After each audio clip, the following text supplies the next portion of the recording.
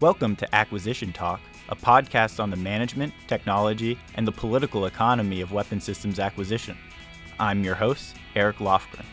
You can find this podcast and more information, including links, commentary, and articles on acquisitiontalk.com. Thanks for listening. I'm pleased to be joined by AJ Piplica, founder and CEO of Hermeus, a company that is developing a Mach 5 aircraft named the Quarter Horse and has just partnered with the U.S. Air Force. AJ, thanks for joining me on Acquisition Talk. First off, thanks so much for having me on the pod. It's a fun experience. I'll tell you a little anecdote. I was in a meeting at the Pentagon with a 3-star, and I said something around acquisition, and he was like, "Oh, did you study acquisitions?" I was like, "No, but I did listen to Acquisition Talk last night." It's a funny experience. Making you a little bit smarter every day. Yeah, a little bit. But yeah, so a little bit about the company. Founded Hermeus back in 2018 with 3 other co-founders. The 4 of us all came from the commercial space world, SpaceX, Blue Origin. We were together at a small company called Generation Orbit for about 3 years. We learned a lot about how to develop complex systems in today's world. And through that experience, I was obviously working on hypersonic vehicles and kind of saw that the technology to build a Mach 5 reusable aircraft was mature enough today, at least at the component level, to start trying. You know, there really aren't any kind of science miracles that need to happen. It's really focused on the engineering of how you get everything to work together at the system level efficiently enough to actually go fly a mission up to Mach 5 and back. It's pretty clear to us that the technology was there to do it, but it required a different approach than had traditionally been taken in the hypersonics world and also aircraft development in general. That's really, I think, where the commercial space or new space upbringing that we all had really came into play. The kind of core pillars that we've established at the company that come from that world are, number 1, vertical integration. That's even more important in these types of aircraft than it is for things that fly slow. The faster you fly, the more coupled all the components are, the harder it is to draw a line between where the engine stops and the aircraft begins. So that really has to filter out into the entire organization. Now, number 2 is being really hardware focused. We live in a world of digital engineering for many folks, and I think it's incredibly important that we always stay grounded in the hardware, because that's really where the rubber meets the road. And finally, getting to integrated hardware and software systems as quickly as possible, and then iterating. I think we've, in some cases, lost that willingness to build hardware and break it, and then iterate on that relatively quickly. And I think that's been a really strong underpinning of the commercial space world that we're bringing to the hypersonics world and the commercial aviation worlds here in the future. The big picture, long-term vision that we started the company to go after is accelerating the global human transportation network by building Mach 5 passenger aircraft. It's not an easy mountain we've picked to climb here, but when we looked at, of course, the technology, the national security applications of the technology, and then the kind of private funding environment that we're in today, it was pretty clear to us that we're in this perfect storm of timing to actually make something like this a reality today, where 5 years ago this wasn't the case. Hypersonics was not the priority that it is today. I think you've seen on the private side a number of big exits where folks have been validated in their investments in aerospace companies, which hadn't been the case before that. So that's really pushing folks to find the next small satellite market or small launch market, given that those two are relatively saturated at this point. And the hunch that we had was, hey, this high-speed aircraft thing could be it. I think we'd seen what other companies have been able to do, Ariane at the time, and Boom and others, putting together large chunks of private capital, and we thought they were not necessarily going about it the right way, because at the end of the day, to get to a passenger aircraft, you're going to need billions and billions of dollars. So how do you finance? That's frankly a harder challenge than the technology itself. And for us, it was always you had to solve problems for customers along the way. I'll harken back to SpaceX plenty, I'm sure, over the course of our discussion, but they didn't set out to make humanity a multiplanetary species and expect to do that without bringing in some pretty significant revenue along the way. That's how we've set ourselves up from the very beginning to go achieve this goal. There's a number of interesting things you pointed on there. First is the development process, and we'll definitely circle back to that. And then also the financing, and you got some financing from the government, which was a big story for the Air Force as well and their ability to do that. So we're going to circle back there. But first I want to dive just a little bit deeper into the Quarter Horse itself. First, can you just talk about what is the engine, what's new about it, and how are you going about it? Sure. So Quarter Horse in and of itself is really a vehicle that's designed to do 2 things: to touch Mach 5 and to be reusable. There are all these challenges to building a hypersonic passenger aircraft. we'd be naive to go try and bite them all off at once. So step one for us is build an engine that can operate from not moving on the ground to Mach 5 at 90 to 100,000 feet and demonstrate that in flight. So that's really what has driven what Quarter Horse is. The engine is what's called a turbine-based combined cycle engine. It's actually a combination of two different types of engines. So you have a traditional gas turbine engine, which is very similar to what on today's aircraft. It's a straight turbojet on Quarter Horse, and we use that for all of our flights up to about, or by itself, all of our flight up to about Mach 1.5, Mach 2. That's kind of what that engine, the J85, was designed to do. It powers the F5, ENF, supersonic fighters. And then the other piece of the engine is a ramjet. No moving parts, uses the compression of air that happens over a shock wave to compress the air, burn it, and then exhaust it out of a nozzle. So it's a fairly simple device in and of itself, but unfortunately can't operate until you're going supersonic speeds. So the turbojet's there to get us up there. We start the ramjet up in the kind of Mach 3 range, and then once it's started, we accelerate up the rest of the way. So there's this gap between about Mach 2 and Mach 3 where ramjets don't really work well enough because there's not enough compression, and turbojets don't work well enough because you can't burn them hot enough with the turbine downstream of the combustor. So that's the question. Is like, how do you bridge this valley of death, if you will, in the propulsion world to actually get this engine to work? And the way we've come up with doing that is putting a pre-cooler in front of the gas turbine engine. So essentially, air at Mach 3, the air coming into the engine is around 800 degrees Fahrenheit, and the pre-cooler cools down the air so that by the time the air gets to the compressor face in the gas turbine, it's down to about 125 degrees. So it cools it down 675 degrees in about a tenth of a second. So it's not a very efficient system. It's important that we accelerate through that regime relatively quickly and then transition to the ramjet, which is much more efficient, and keep climbing from there. We've designed the architecture around existing gas turbine engines, and that's like a real key design feature, not just from a technical standpoint, but from a kind of holistic business standpoint as well. One of the first questions you'll get from an airline, you try to sell them an aircraft like this, is, okay, what's your power plan? And to develop a clean sheet gas turbine engine that does exactly what we want it to do would probably be a decade and a couple $1 billion. And that's a pretty tall order for most folks. Unfortunately, we don't have a billionaire founder to bankroll us, so we have to do it the hard way. So basically what we've done is we've designed the entire engine architecture around the assumption of the gas turbine that's going in there is an off-the-shelf engine. So for Quarter Horse, we're using the J85, which is a tried and true engine. It's been around for, maybe 50 years at this point. We've designed a bypass system for it so that when we get to Mach 3, all of the air goes around the gas turbine and straight into the ramjet in the back and then out the nozzle. Similar to the way that the J58 did it on the SR-71, but fully bypassing the gas turbine. There's some doors in the front, doors in the back. Close up when you're above Mach 3, all the air goes around, and the whole engine acts like a pure ramjet. There's a lot to unpack there. We've already built and tested a subscale version of this architecture where we've proven out a couple elements of it, not everything yet, but we've proven out the pre-cooler. So we've shown in a wind tunnel that we can run a gas turbine engine that was only designed to fly to Mach 0.8 at 26,000 feet. We flew it in a ground test facility up to the equivalent of about 60,000 feet at Mach 3.2. So like faster than the SR-71 for an engine that came from a tiny little turbojet from the Czech Republic. And also proved out that the ramjet portion could operate down low enough, so there's some overlap between the two modes. So we flew that or tested that from about Mach 2.7 up to above Mach 4. So we've gotten enough data to be confident that the architecture works the way that we expect it to, and now we're in the process of building that first full-scale engine for Quarter Horse, getting on the test stand here in the next month or two, and then demonstrating the real hard part about that, which is the transition from turbojet to ramjet and back. So that's still coming in the future, and then of course flying it. This type of engine has never flown before. There have been other ground development programs. DARPA's AFRI program is a pretty good analog, a larger scale, but similar type of configuration. So there's going to be a lot of firsts in this program, but yeah, mostly focused on the engine. You mentioned eventually you want to get to Mach 5 and 90,000 to 100,000 feet. Where are you thinking theoretically the range is going to fall here? Like the range for the aircraft? Yeah. Oh, so for Quarter Horse, it'll fly a couple hundred nautical miles. The range for the eventual transport aircraft will be around 4,000 nautical miles. So long enough to cross the Atlantic Ocean without stopping and with a stop across the Pacific. Okay, great. And how about the aerodynamics? There's been a lot of talk about trying to calculate exactly how fluid dynamics is going to work at Yep. those types of speeds and temperatures. What are you guys doing there? Yeah, whatever we think it is, it'll be wrong. Pretty straightforward kind of approach in terms of aerodynamics development for a vehicle like this.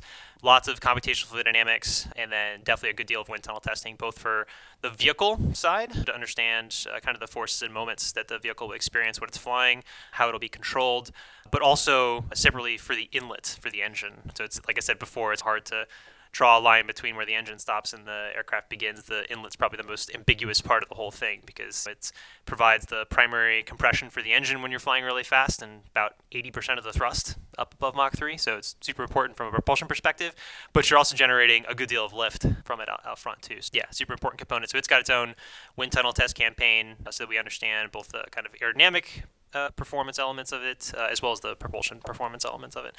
The aerodynamic challenges for a vehicle like this are pretty significant. The biggest one is you have to be super low drag. You need to balance being able to get off the runway with which requires as much lift as you can give it, getting through the sound barrier, breaking the sound barrier at Mach 1, which requires the smallest amount of cross-sectional area and drag that you can give it.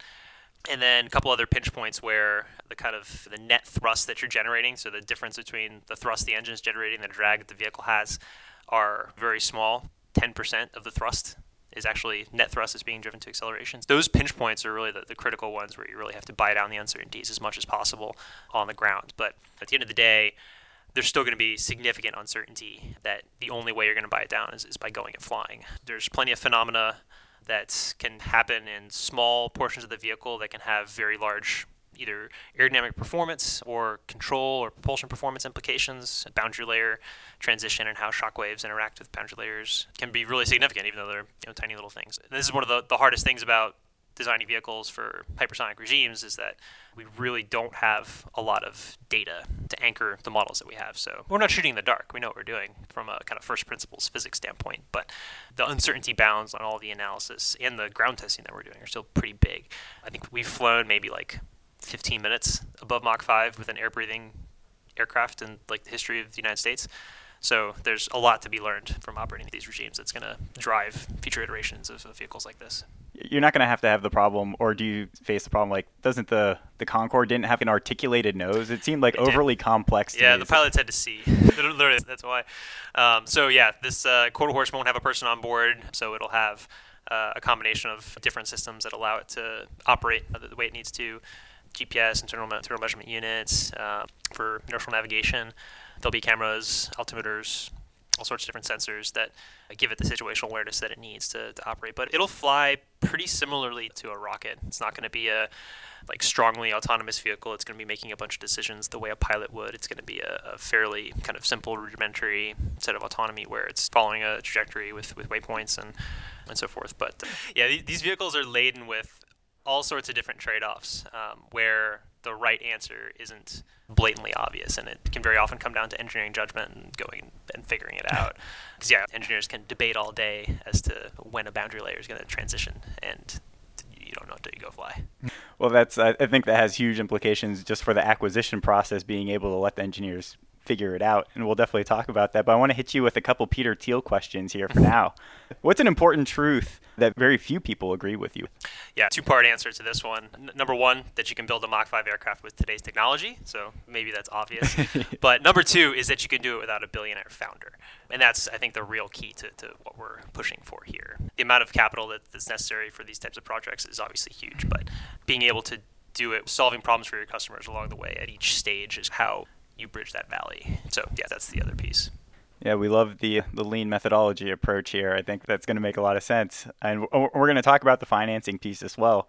Here's another Peter Thiel question. They promised us flying cars and all we got was 140 characters. So has technology progress actually slowed down since the 1970s, particularly in hardware? Yeah, so I think there are areas where it definitely has. Certainly in areas where the vast majority of work, over the past couple of decades has resided within, the realm of governments broadly. And I would say let's maybe leave the last decade out of it because I think things have actually starting to change quite a bit.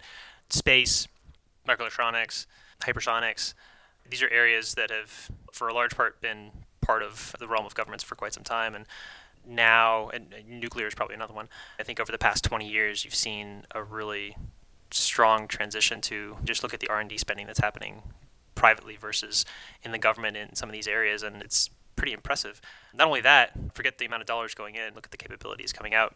The only company to be able to land a orbital class rocket booster is private, is developed privately. Not to say that the government didn't have a very important role in that process, and I'm sure we'll touch on that a bit later. But yeah, I think the ability of private companies to drive innovation and technology development in dual-use technology areas has been key to hopefully taking that question and turning it around over the next couple of decades. Do you think just like the software mentality, like that was like the free and open space that hadn't been regulated and people have been innovating there, and now it seems like, especially with the new space, bringing that kind of culture into new space, and now it's like almost spreading it out everywhere. Do you see like that as what's going to bring us out, like the actual application of software, but then also the processes that go along with it in terms of iteration? Yeah, absolutely. I think that's huge. You look at how you take risk, which is how things happen quickly, is you have to be willing to take risk. And the only way you can take risk in hardware is if you have a lot of hardware to be able to risk, and you can do it in a manner that's not taking risk with human lives. Like when you're building something in the real world, you don't get to press compile that much. So when you do, you have to make it count. But really, the more chances you give yourself to do that, the more effective the end product's going to be. And I think that's really where things have started to change. If you look at every flight, and I'm going to use SpaceX too much in the course of this interview, but every time they flew a vehicle for a customer, that was leveraged as an R&D flight test opportunity. And I don't think they necessarily get enough credit for this, but every commercial mission they flew with Falcon 9, every NASA mission they flew with Falcon 9 was an opportunity for them to attempt recovery. And they failed a lot.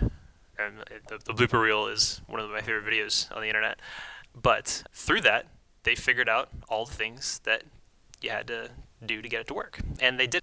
From a flight test, quote unquote, standpoint, not spending a dime of their own money because they're leveraging opportunities that are already there. So yeah, I think being very creative about how you go get the data and do the iteration that you need, because most customers who are buying launch services, they don't want the rocket to change.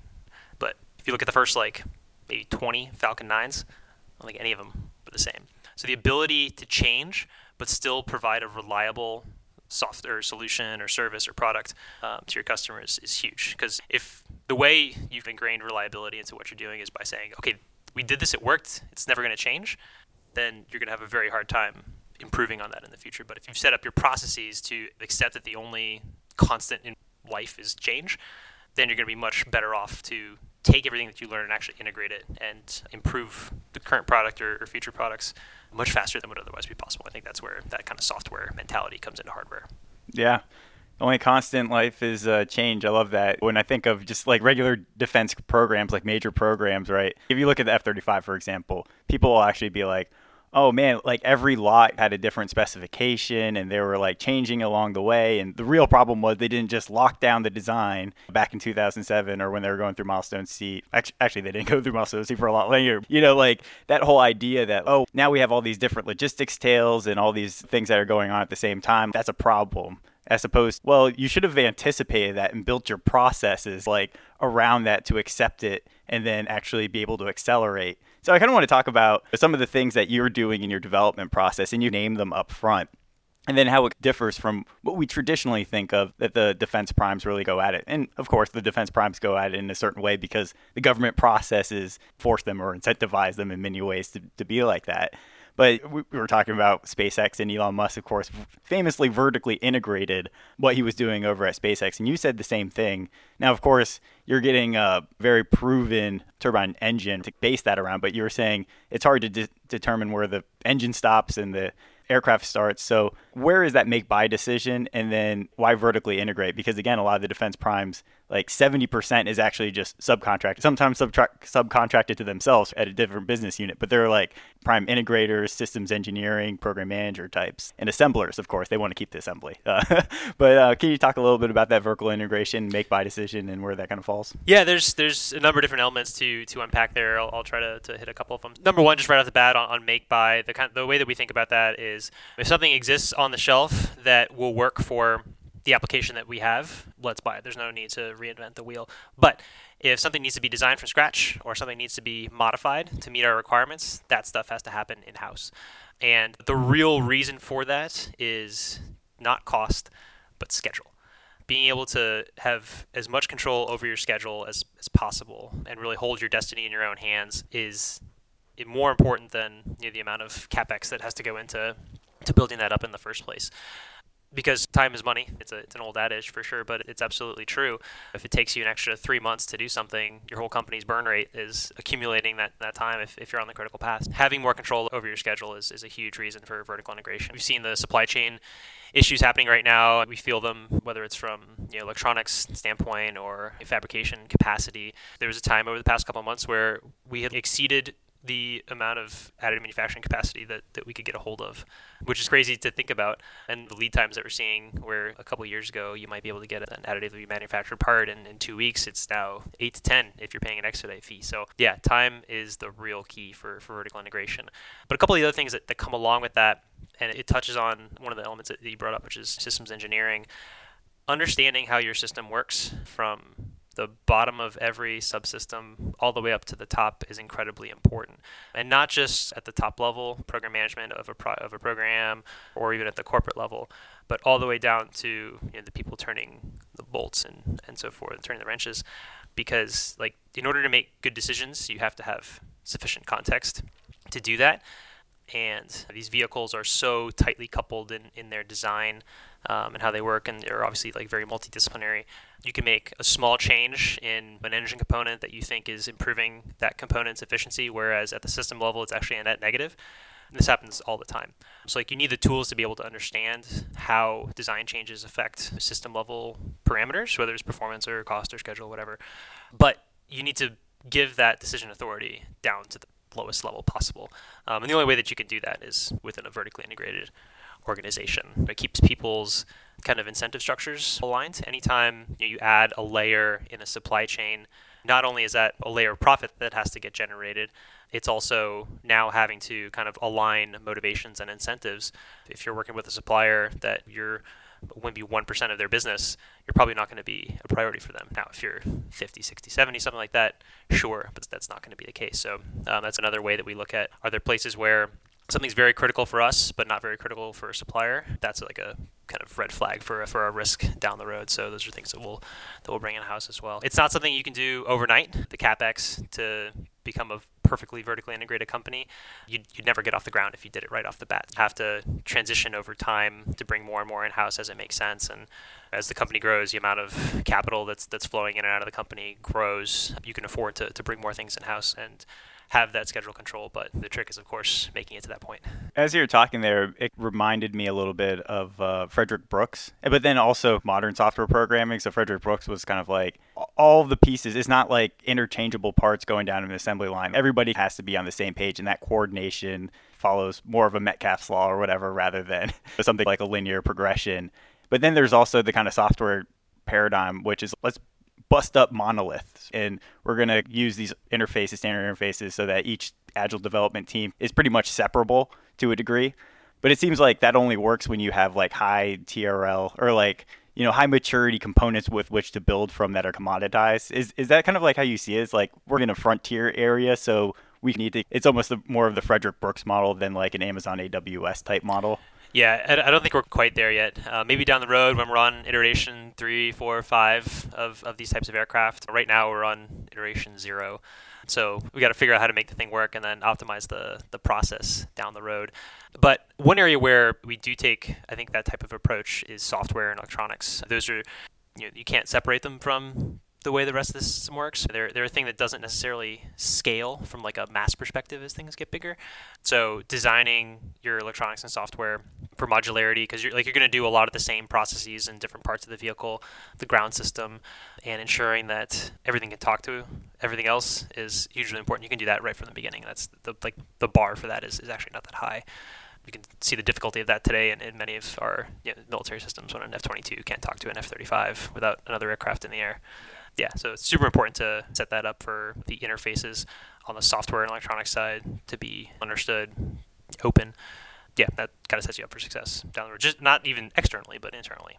So let's move right along here. Most people will actually concede that software development requires iteration, of course.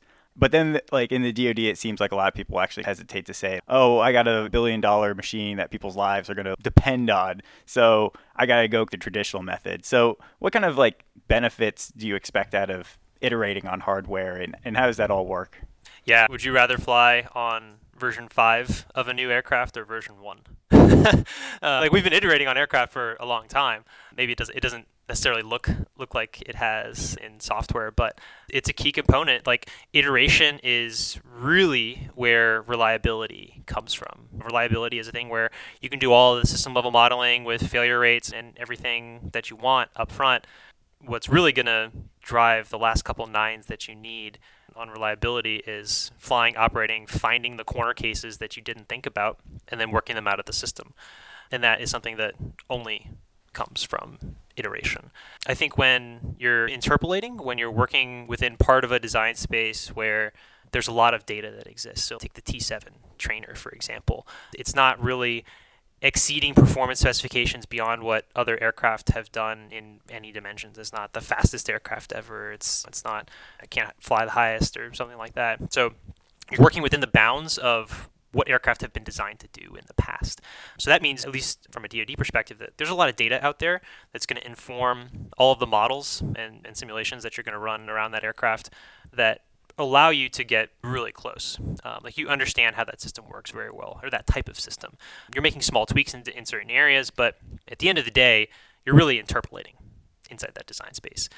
When you're building a hypersonic aircraft, when we've like never operated an operational hypersonic anything, you're extrapolating. You're beyond the realm of available data. And that means there's a lot more uncertainty. And the only way you can buy down that uncertainty is going and getting it. So that's where iteration is hugely important, because we could try to design a passenger aircraft right off the bat, given everything that we know today, but the scale of failure there is really big. Like when you're spending $1 billion to try once, that's really difficult. Now, you spend tens of millions to get to that first couple tries, that's a different story. You're like the risk downside there is so different, whereas the reward is on par. So if you can go buy down 80% of the risk at a couple orders of magnitude less cost and a decade faster, even though you're not necessarily delivering that operational capability right off the bat, at the end of the day, you're probably going to get there if you took a chunk of time and said, do this without a prototype or with as much iteration as you want. By the time that time is up, you're probably going to end up with a product, if you're going through the kind of iteration path, that is higher performing, lower cost, more operable than one that has just been gone through the process once. So are you guys prototyping these things with a digital thread? Oh, we've been doing digital engineering and out in the engineering world forever. Siemens did a great job of branding it, though, I will say. No, so like we have a number of integrated systems models that tie together all the analysis that's happening around a vehicle so that we can understand, like I was kind of talking about before, the implications of small design decisions in certain parts of the vehicle to the overall system. Anytime we make a change in an engine component, then that kind of flows back through all of the propulsion analysis, aero analysis, mass properties, comms, everything, back up to the system level where we've got our metrics for top speed, fuel burn, all those types of things that define what the vehicle can actually do. So in that sense, yes, we're absolutely doing that. The digital thread side, which is related more to, the digital twin side, which is like what's out in the world relative to what you're analyzing, that's hugely important as well. We've never flown a reusable hypersonic aircraft before. Understanding like what nominal looks like for a flight and comparing that to what you did so that you have a good feeling for how airworthy the vehicle is for the next flight without having to do a complete teardown and inspection is hugely important. But I think digital engineering for hypersonic systems is incredibly difficult because of that lack of data to validate your models. So long as you've built up your systems and processes where your analysis tools are talking to each other, you're doing good multidisciplinary integrated design, and you're gathering data from the real world and anchoring all of those models, then yeah, you're going to be in a good spot. But should we go digitally engineer a production line for hypersonic aircraft today? Probably not. We should build a few first, and then maybe.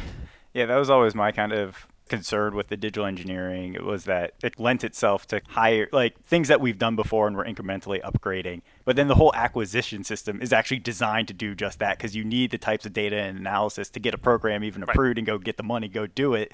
And that only comes from incremental advances. And when we go to these newer areas with high uncertainty, you might not, have the information and you're stuck in like these small kind of S&T things forever.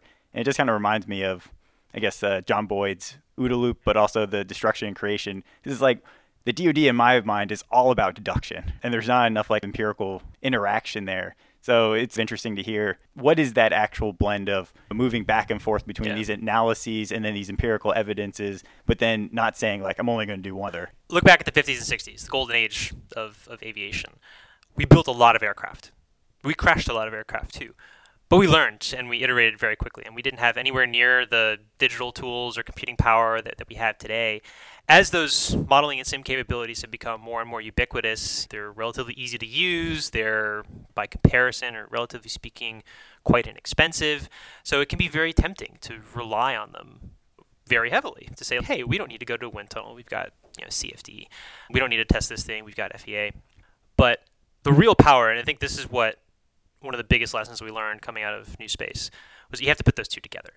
You leverage the modeling and sim capabilities to get yourself in the ballpark, get to the 80% solution, but don't spend 2 years analyzing a problem that can be solved in 2 weeks by spending some money in testing. So it's really a mix between the two that's really necessary to move fast and be successful at that.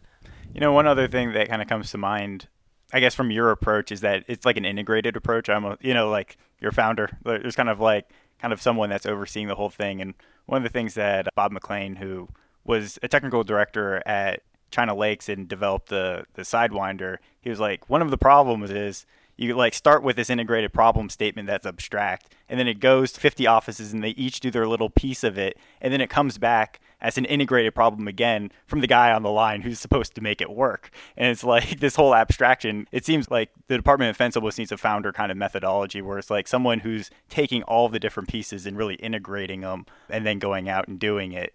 Seems to be like the better method. Yeah, that's another piece of where vertical integration really comes in, because you have control over a much broader spectrum within that design space than you would if you're just a systems integrator.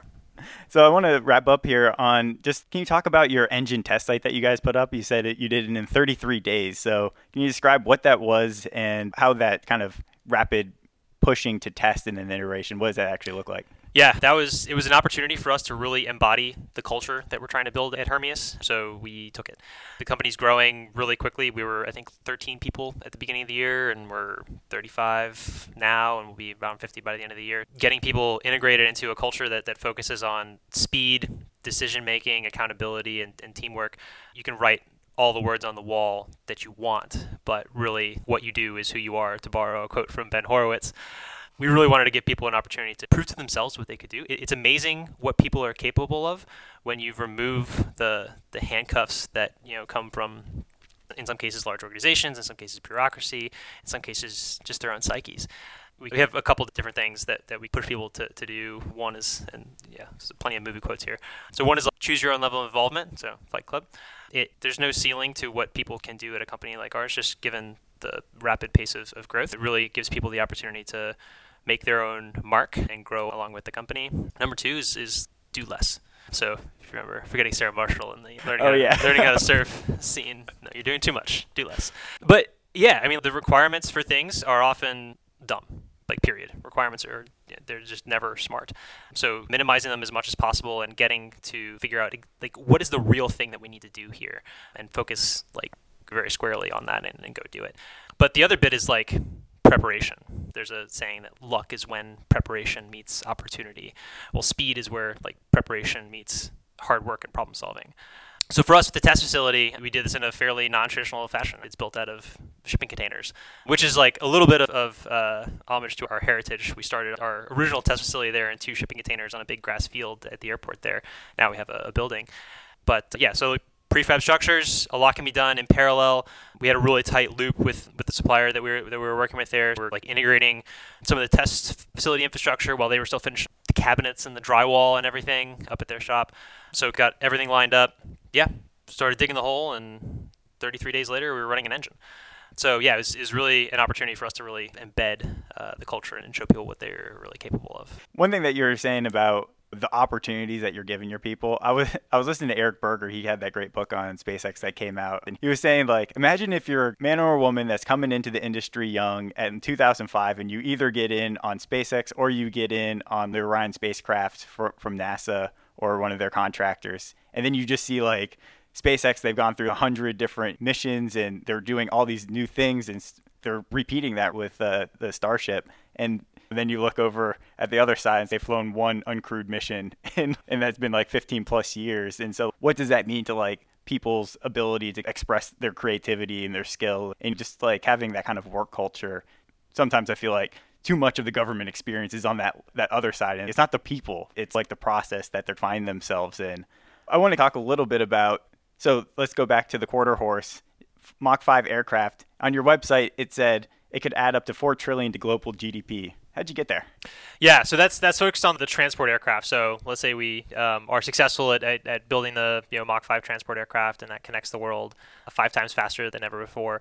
We really wanted to understand what that meant. So we went back and pulled a bunch of literature from studies that had looked at accelerations in transportation networks and the implications that they had, both from a social and an economic perspective. And there are a couple of things that we learned. So number one, GDP and trade trade works like gravity. The gravitational force is proportional to the product of the masses of two objects over the square of the distance between them. So trade works the same way, where mass in this case is represented by, take for two cities, the GDP of each city, and the distance in this case is an abstracted economic distance. So not just physical distance, but the cost of traversing that distance, the time it takes, convenience, those types of things. So that's a really good model for how affecting time affects trade. And then also in a couple of these other studies, they were able to kind of understand what the relationship between changes in trade and changes in GDP between the cities that are affected were. It's about 1 to 1. So a 1% increase in trade is a 1% increase in GDP for the city. You play this all out with Mach 5 aircraft over the span of the entire world. So you're speeding up the global transportation network by 5x. So you're cutting the distance effectively by down to 20% of what it used to be. Now, there's going to be extra cost for that because you're going to burn more fuel just because of physics. It comes out to about 5% or so increase in trade on a global basis, with speeding up the kind of major hubs to 5x their current speeds. And kind of play that through the math, comes into around a 2.5% increase in global GDP. So if you look at global GDP growth out in the 2030s, 2.5% of that is around $4 trillion. So there's a lot that you can do with $4 trillion. I think there have been studies that say decarbonizing aviation is a $500 billion a year problem. So, it's counterintuitive to think that like speeding up aviation could pay for decarbonizing it 8 times over. So that's the scale of the problem that we're trying to solve here. And that's like the reason why we're doing this. This has a level of difficulty arguably as hard as going to Mars. But we're not exactly a backup plan for humanity. We are unlocking a lot of the latent potential that humanity has. You look back at when Rome built out their roads networks, we switched from sail to steam power and marine shipping, and when China built out their high-speed rail network in the 20th century, all of those were accompanied by like multiple single-digit points in GDP growth in the affected regions. So being able to do that at a global scale has the capability to be really world-changing for a lot of things. And we've all normalized to the speed at which the world moves. We had Concorde, it was a blip, technology arguably before its time, but we haven't changed the speed at which the world moves since the 1950s. We haven't broken a speed record in almost 50 years, like an aircraft speed record in almost 50 years, which is like mind-boggling.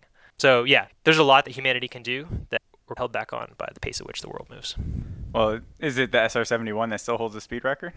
Yeah. That's not surprising then, right? Yeah, it's interesting. The SR-71, they're contemplating having like whole fleets of like different types of those aircraft in the military inventory, and the military just didn't bite. They were like, stealth is just as good, so let's just go all in on stealth. And then we forgot about hypersonics, and there's all these reports we need to do hypersonic wind tunnels in the 90s, and the Air Force was like, no thanks.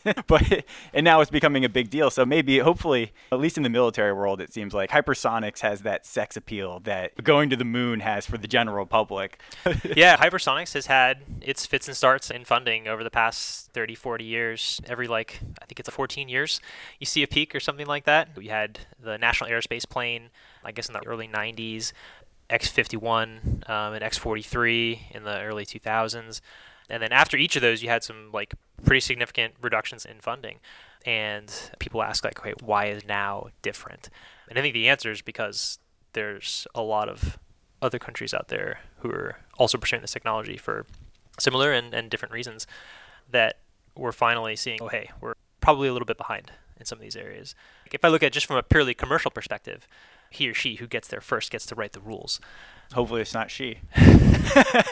Oh, interesting. Not that she. That is not what I was going for, but interesting. I see what you did there. Yeah, so, it's pretty important. You look at the dominance of, the U.S. and European aircraft makers in the commercial markets, and they're the ones to get there first, and they have a pretty strong influence over how the rules get written at the international level for aviation. Then, of course, they fight with each other all the time, but what would the world be like without competition?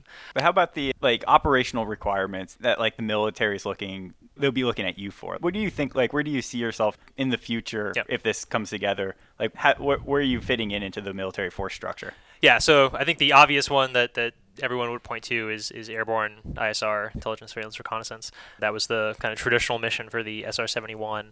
Obviously, we're transitioning from operating from, at least in an air domain perspective, from a mostly permissive environment to a fairly contested and in some cases denied environment. And our UAV fleet in general is mostly designed for the prior and not the latter. We've seen the implications of that even with less sophisticated adversaries than China and Russia. We lost a Triton to Iran not that long ago.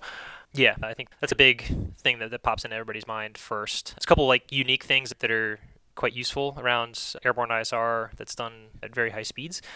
Number one, you're relatively unwarned. So people will know that you've been there, but they won't know that you're coming. Maneuverability at high speeds is super important to be able to do that because you're not necessarily telegraphing where you're going. So that kind of helps out in a place where space-based capabilities can be lagging sometimes. Synthetic aperture radar is super interesting for something like this because when you're flying super fast, you get a massive aperture. So it allows you to build a broad area synoptic coverage picture where you get snapshot in time. So when you're trying to count things on the ground, it's really hard to do that when those things are moving and your pictures are taken over a long period of time. So yeah, being able to, let's say, image all of North Korea in 30 minutes, very useful thing in some cases.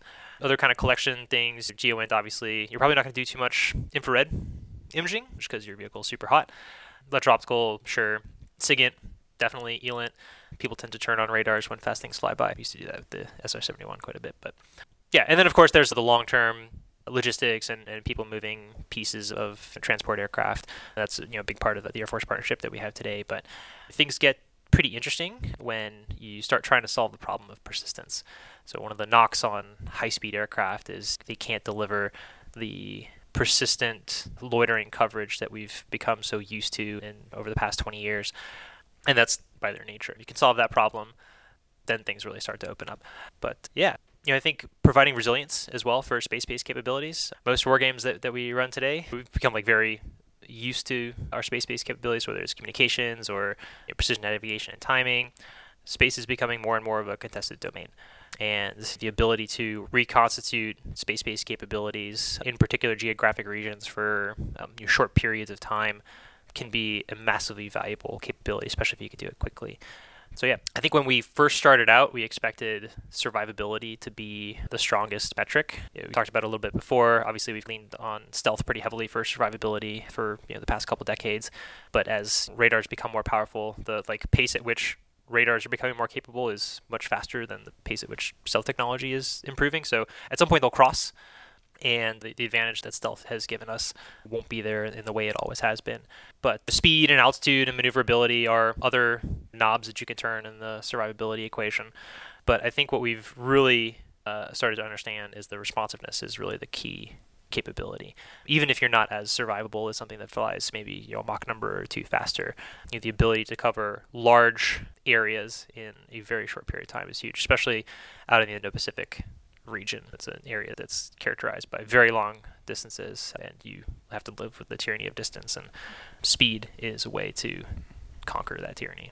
So let's get into what you guys are doing with the Air Force. And so this was a pretty big news recently. You guys actually received $60 million to continue development, and 15 of that came from AFWERX StratFi program, and we talked with those guys about that program last year. And then another 15 million from Air Force PEO Executive Airlift. So there's the kind of matching funds that might be a transition partner. And then the rest came from private sources. To my knowledge, this is actually the biggest Air Force StratFi from AFWERX that they've done yet. So that's a pretty big deal. Can you just talk about like your decision to go through the AFWERX process, and then what was your experience? Yeah, I think the changes that we've started to see led by AFWERX in the Air Force and other organizations in the other services to become more open to working with non-traditional companies, that was also another reason that we figured out after we started the company that this was happening. So maybe it was just luck, but it is definitely refreshing to see folks really trying to change how the system works here. So yeah, it's been a fantastic experience working with the folks at AFWERX and in Executive Airlift and other PEOs and TEOs within the Air Force that have been part of this initiative. I think if we tried to do something like this 5 years ago, again, we'd be probably trying to work for another phase 2 SBIR or something like that. But I think having the experience that myself and my co-founders had in the past at a previous company, we had taken a single phase 1 SBIR and turned it into $10+ million development effort. And that was pretty eye-opening that could happen. But I think bringing in the end user community at this early stage, like even when we won our original phase 2 SBIR, the end user was a huge part of that, and understanding what their operational needs are, where the problem set is, was really important right off the bat. Great. So you talked about like you wanted to solve problems early, basically, and along the way, because this is going to be a big issue, right? One analyst said the $60 million is like one step in a journey around the world. Can you react to that? But then also, what are you supposed to actually do with this funding? Are you like on to deliver something for the government contract? And then what do you think about next steps? Yeah, so it's definitely a fair assessment. The vehicle only flies a couple hundred nautical miles, so yes, about a step around the world. But you have to start somewhere. Yeah, the way the program is structured, all the design, development, fabrication, everything, that's all happening on private funding. That's basically stuff that we were doing anyway. Within the kind of $30 million government contract, the things that we're delivering are test reports, test data, test plans, and things related to the ground and flight test activities that we're doing. So that was, I think, a really important setup for how that contractual mechanism worked. Being able to design, develop, and fabricate outside the FAR was huge. Like that would have had a very significant impact on our business, even in a FAR Part 12 type contract. The key deliverables that we've got are focused on the ground and flight test activities that we're doing on the engine, on the aircraft, and then of course as we put them together and go try and get up to Mach 5 and get back. And I think if you compare the results that will come out of this program for the Air Force to previous hypersonic flight programs, it's a pretty valuable effort. You're probably an order of magnitude lower cost than any set of hypersonic flight test data for a new air-breathing vehicle like this. In the past, I think like X-51 was 350 million or so. So yeah, I think it's a really big value for the Air Force to have access to the data that's being produced here, and for us, frankly, we want them to have it too, because it's going to really help inform what the next steps are for the development of this technology. If we're able to prove what's possible, hopefully it gets a lot of other folks trying it too. So, as far as what's next, once quarter horse development is complete, we'll have a capability that no country in the world has, and we really want to leverage that as much as possible to advance, whether it's everything from fundamental science 6.1, 6.2, all the way through to getting tech that's going to go onto an operational system from TRL 4.5 up to 6 or 7. By putting it on a vehicle, it's going to get it into the environments that it'll eventually see. Yeah, we see, I think, a pretty strong set of use cases just for a quarter horse in and of itself. For us, though, we didn't start the company just to do flight testing. That's something that's really only come along recently. We want to be flying that aircraft as much as possible. Just like I described with SpaceX in the early days, or in the early part of the conversation, that we're doing is generating data that's going to help us improve not just Quarter Horse and its engine, but the next aircraft that we build to scale up to the scale of engine that'll eventually go into a passenger aircraft. That's one of the things. So, like, you're on contract to really deliver information to them about what's going on in your tests. It reminds me of Armin Alchian, who realized this in the 50s. He said, R&D is not for building, like, operational equipment that you're actually going to use. It's for buying knowledge and options of what will actually work in procurement and giving them the optionality to develop that. So it's interesting. Hopefully the government can come along in that way in a more robust manner, looking at it. Like, you're really buying information in RDT&E. You're not buying things that have to be like equipped and like fielded and all that stuff, but you need the transition, of course. I wonder, you said you wouldn't be able to do the actual development, so they're helping you fund some of the test stuff, and then they get some of the information from the test, but you're doing the development and kind of the systems engineering. That's all you guys. And you said we wouldn't be able to do it if we kind of had a FAR contract. So there's lots of issues. Is it like you would have to predict exactly what you're going to do? It would be too slow.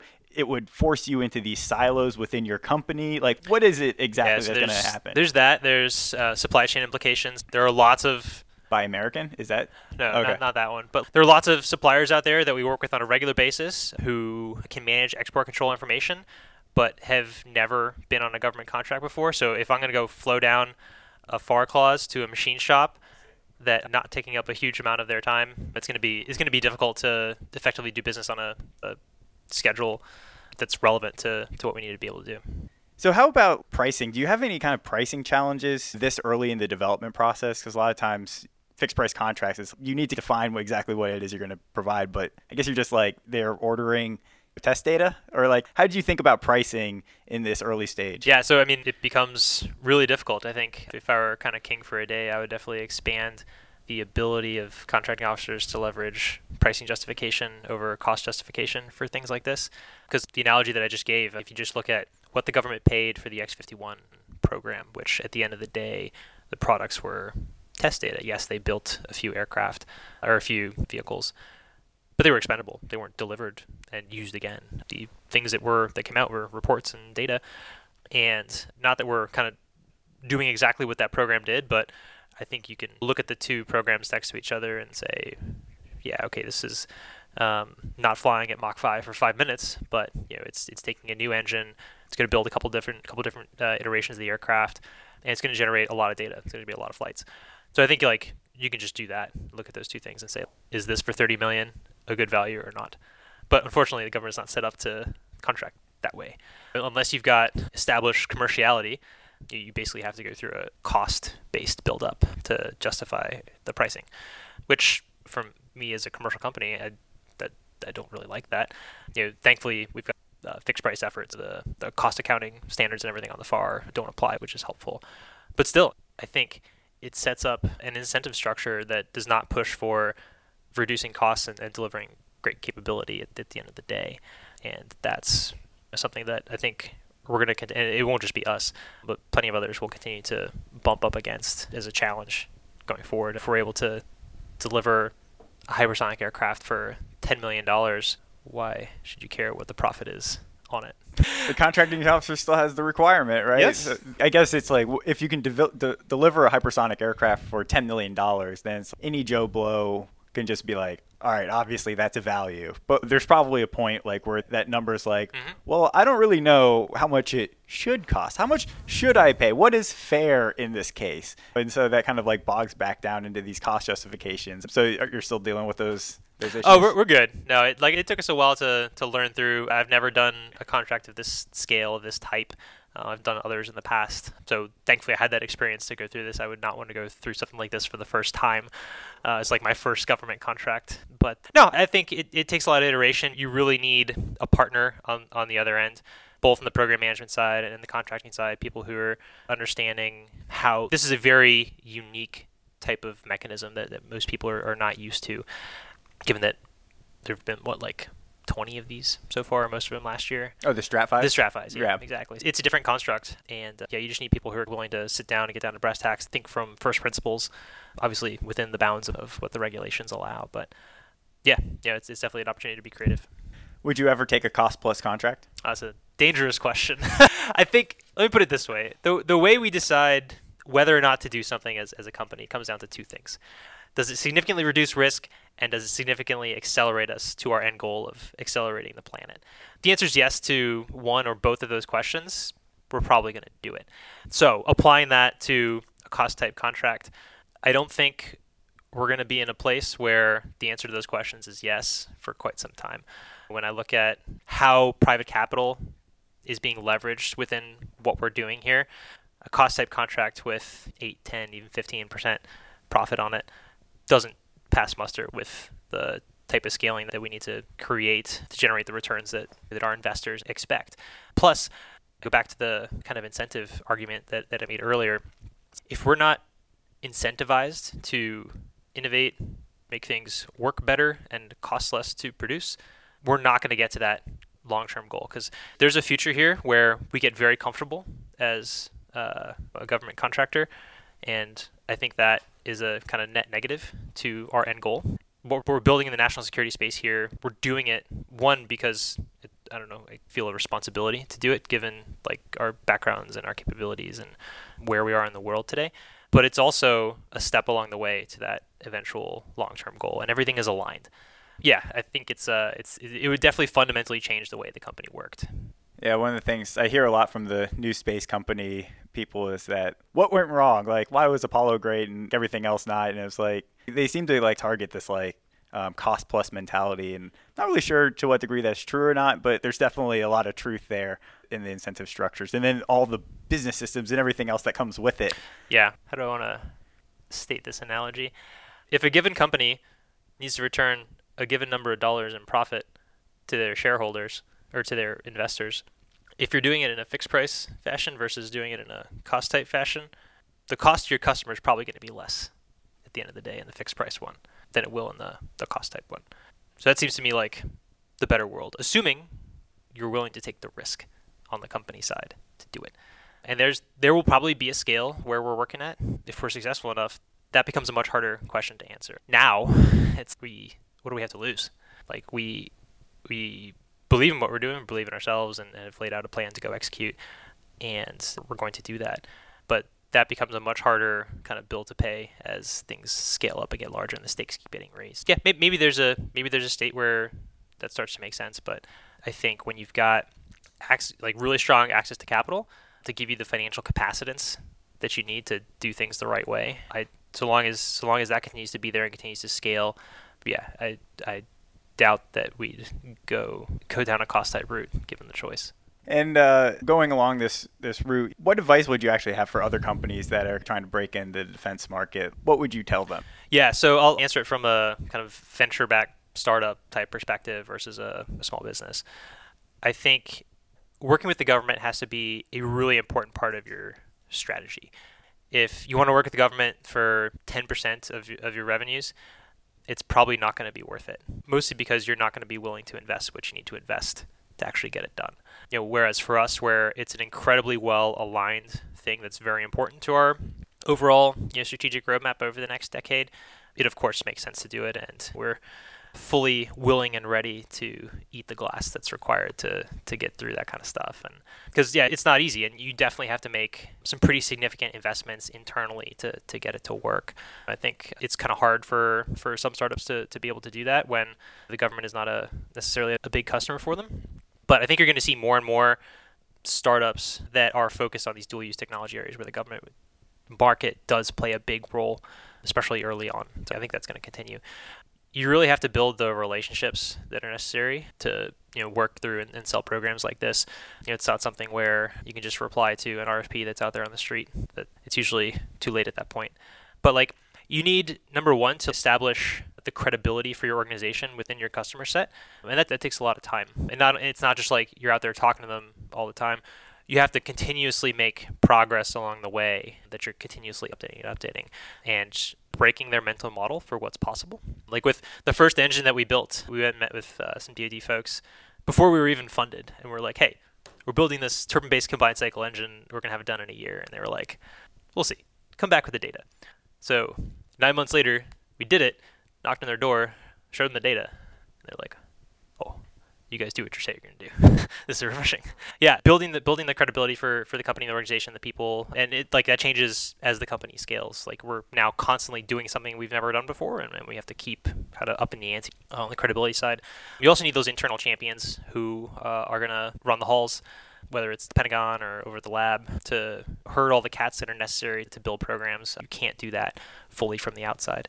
So you need that internal advocacy. And then again, that's something that takes a lot of time, and it takes a lot of trust, frankly. People really have to make a bet on a new company like this. And to some extent, their futures and our futures are intertwined. Not fully, but there's definitely a connection there. Yeah, you need people willing to take the personal risk to do something like that. Yeah, and obviously you have to build out the internal team that's necessary.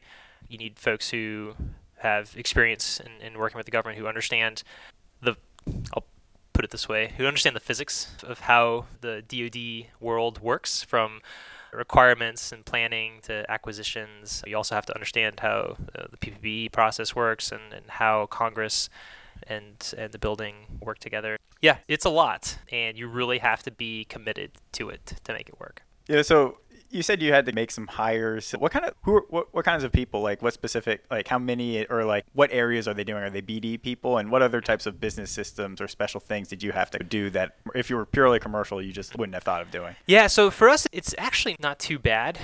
So we just hired our first person who's full-time here in DC, Director of National Security Strategy, Dan Kleiman.